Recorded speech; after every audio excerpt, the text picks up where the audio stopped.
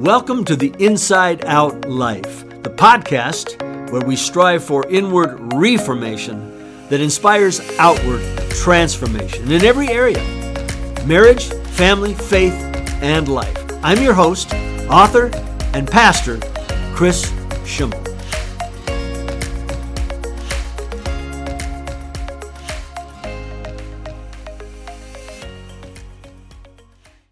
So, welcome again. And as we described in our introductory episode, if you were able to listen, this Inside Out podcast is about inside stuff that, if healed in Christ, can improve outward behaviors.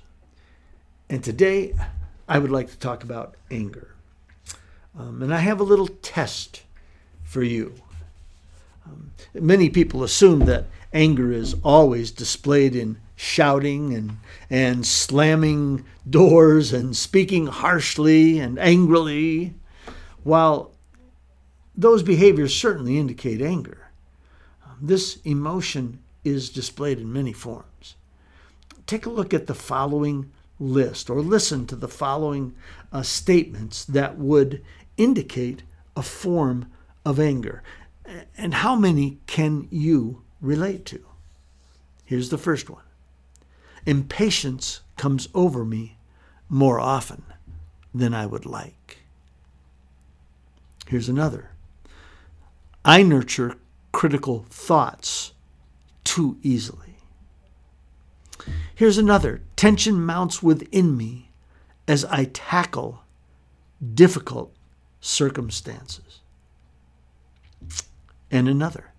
Sometimes I will walk in a different direction to avoid seeing someone that I don't want to talk to. Ever done that? Here's another. When discussing a controversial topic, my tone of voice can become coercive or persuasive. Here's another. When talking about my frustrations, I don't really want to hear an opposing point of view. Here's another. When someone confronts me from a misinformed position, I am thinking about my rebuttal as this person speaks, rather than listen to them. Here's another. Sometimes my discouragement makes me want to quit. Another. I can really struggle emotionally with things in life that are not fair. Another. Sometimes I blame others for my problems. One more, actually two more. I've been known to speak too rudely or insensitively. And one more. I can take an I don't care attitude toward the needs of others. So, what do you think? Can you relate to any of these? So there's an author by the name of Les Carter who has written a book about anger. And in his book, he lists 13 steps to, are you ready for this? A life of misery. 13 easy ways to move yourself into becoming a living, walking volcano. Perhaps some of you are interested in that, and so I'll summarize a little bit of his strategy. Step number 1, take pride in being a perfectionist. See, some of the angriest people in the world are perfectionists, and it's guaranteed frustration because no one measures up or even really cares about things being as precise as the perfectionist thinks they should be. And it is a sure road to anger. You'll probably be ticked most of the time. Number 2, don't listen to anyone else's point of view. It creates frustration in others, which will aggravate your frustration level. Surefire way to become an angry person. Number 3, hold on to your religious convictions, is what he says. So firmly, you can't help but condemn anyone who disagrees with you. Number 4, and here's a good one, never laugh. Never have a good time. Laughing, you see, relieves anger levels.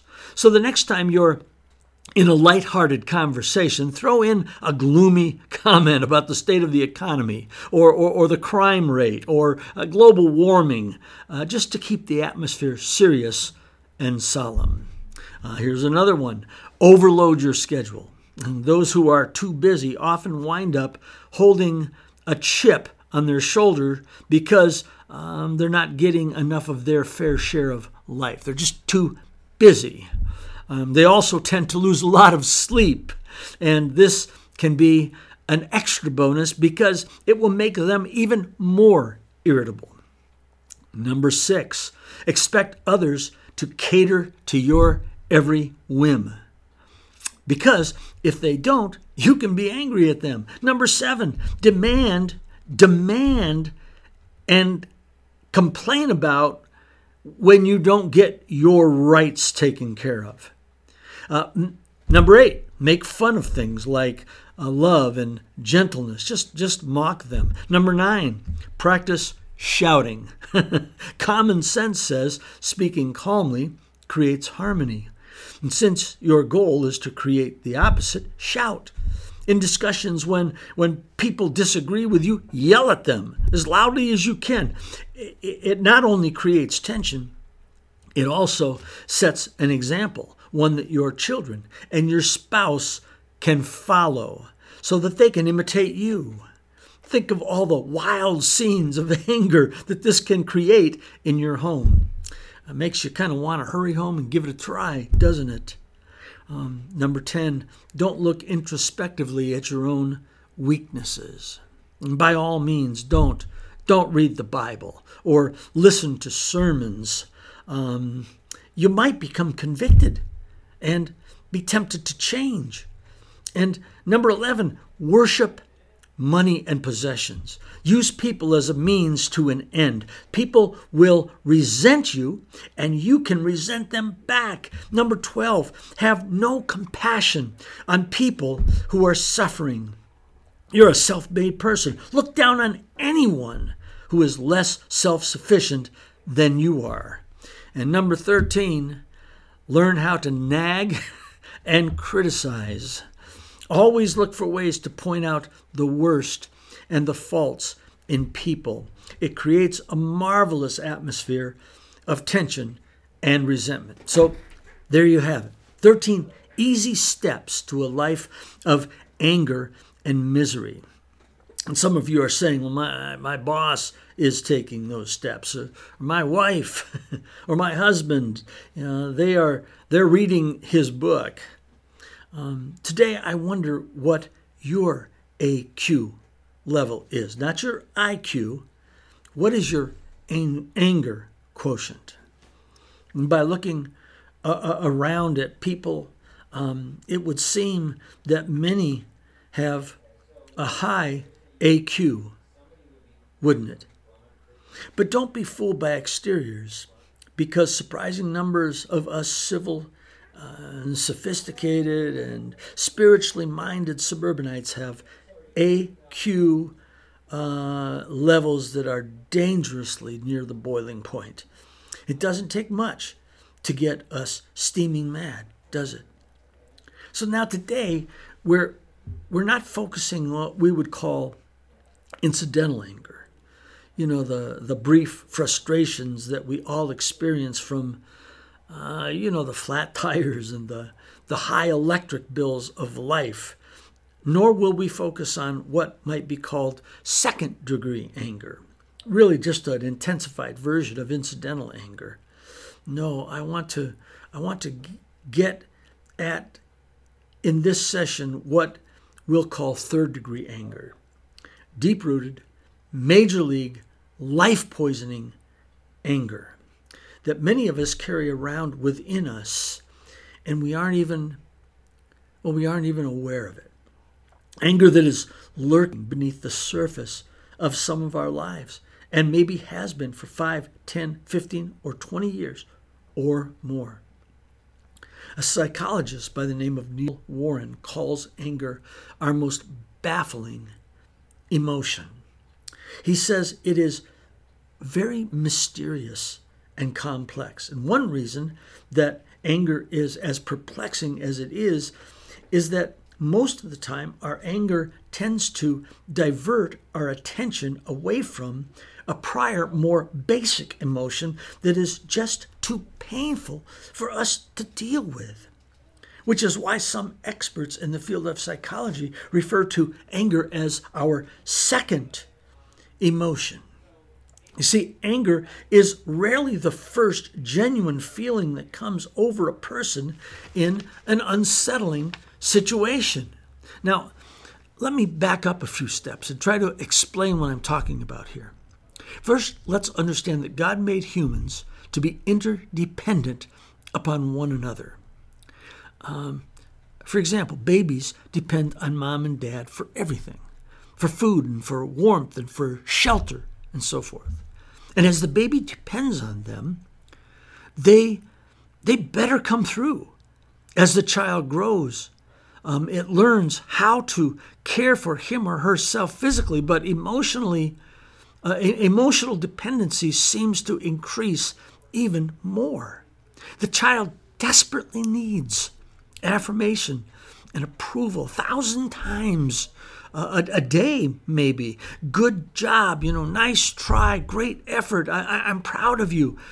And he desperately needs affection and hugs and touches and pats on the back and smiles and winks and nods. Now, what happens if this very emotionally dependent young person is denied some of these desperate needs? What happens if parents just don't come through? What happens if instead of affirmation and approval, he or she receives scorn and ridicule? What happens if instead of love and affection, he receives intimidation or neglect, or she receives abuse, verbally or emotionally or physical?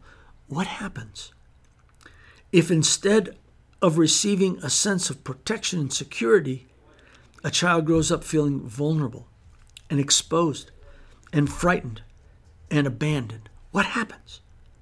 Well, the first feelings a child experiences will be intense disappointment. He needed them to come through, and they didn't. So there's sadness, and there's a piercing hurt, and fear, and grief, and loneliness, and disappointment. And friends, these feelings are so terrible and painful and heart-wrenching. And it leaves a child so vulnerable and hurting. Many kids will just unconsciously bolt over to a second kind of a feeling that is much less painful and leaves them far less vulnerable and hurt and causes them to feel more powerful and aggressive. And that second emotion is anger, a serious kind of anger that can undermine a whole life, sometimes outward and sometimes inward. But it's hot stuff. It really is. It affects every attitude. It poisons the spirit. It contaminates relationships. It's third-degree anger. I heard tell of a minister who was asked to speak in a foreign country.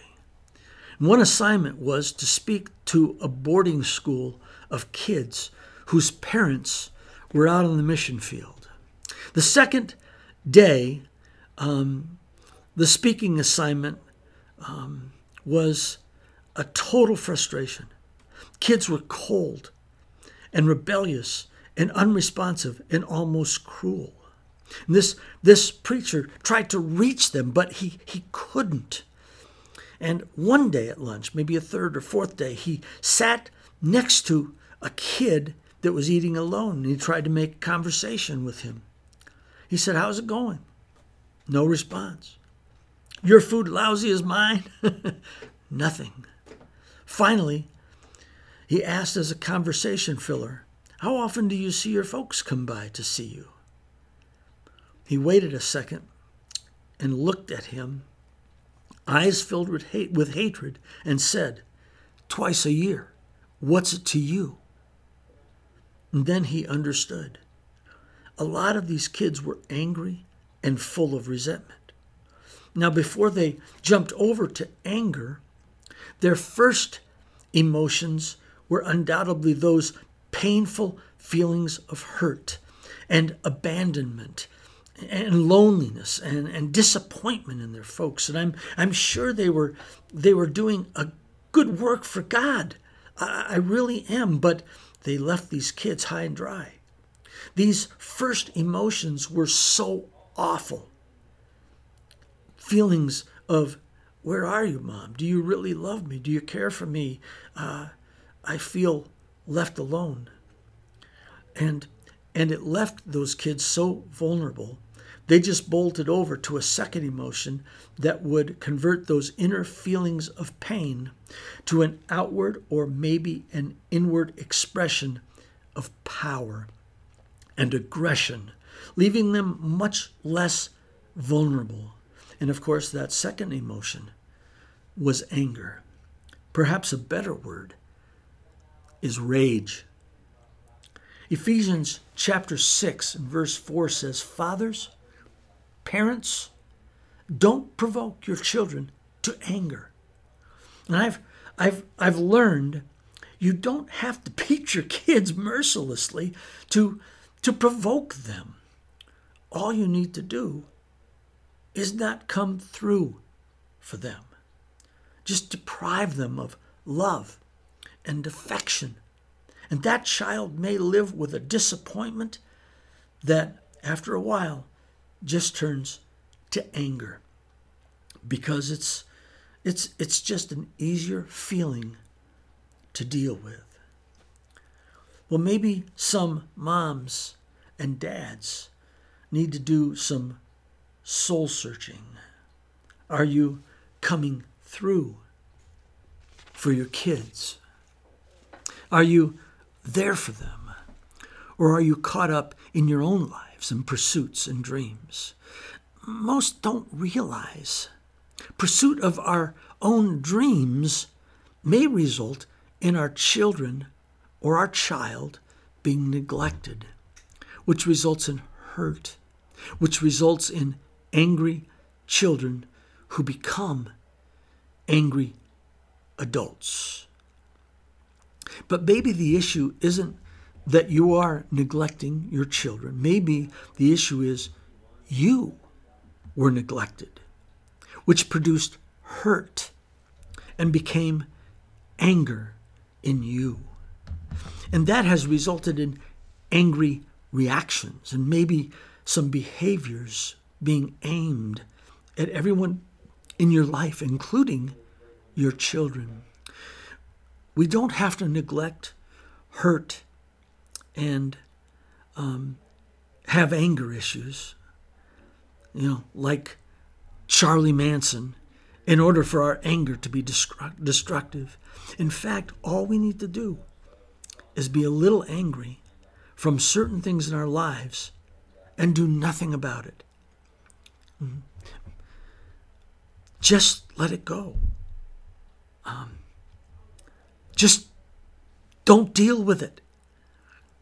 And it will do plenty of damage to those around us. So to conclude, I'd like to answer this question between you and God. Or I'd like you to answer this question between you and God. No denial allowed. And here it is. Do you think you may have inner anger issues that are affecting the people around you? Do you? If you do, by the way, you're not alone.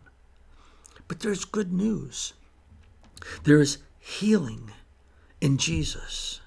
But the first step to healing, well, you've already taken if you have acknowledged that, because acknowledgement that you have anger issues is the first step to being healed. And in future podcasts, we will be talking about how to grab hold of this kind of healing. However, if you want to get at it sooner, my book, Once Broken, provides the pathway to obtaining this healing. Next time, I want to talk a little bit more about this subject and offer some simple steps to seeing life change in the area of anger. So I want to ask you, if this program has helped you, if you will please tell your friends about us. We want to help and provide healing for marriages and parents and families and lives. God bless you. See you again next time on the Inside Out Life.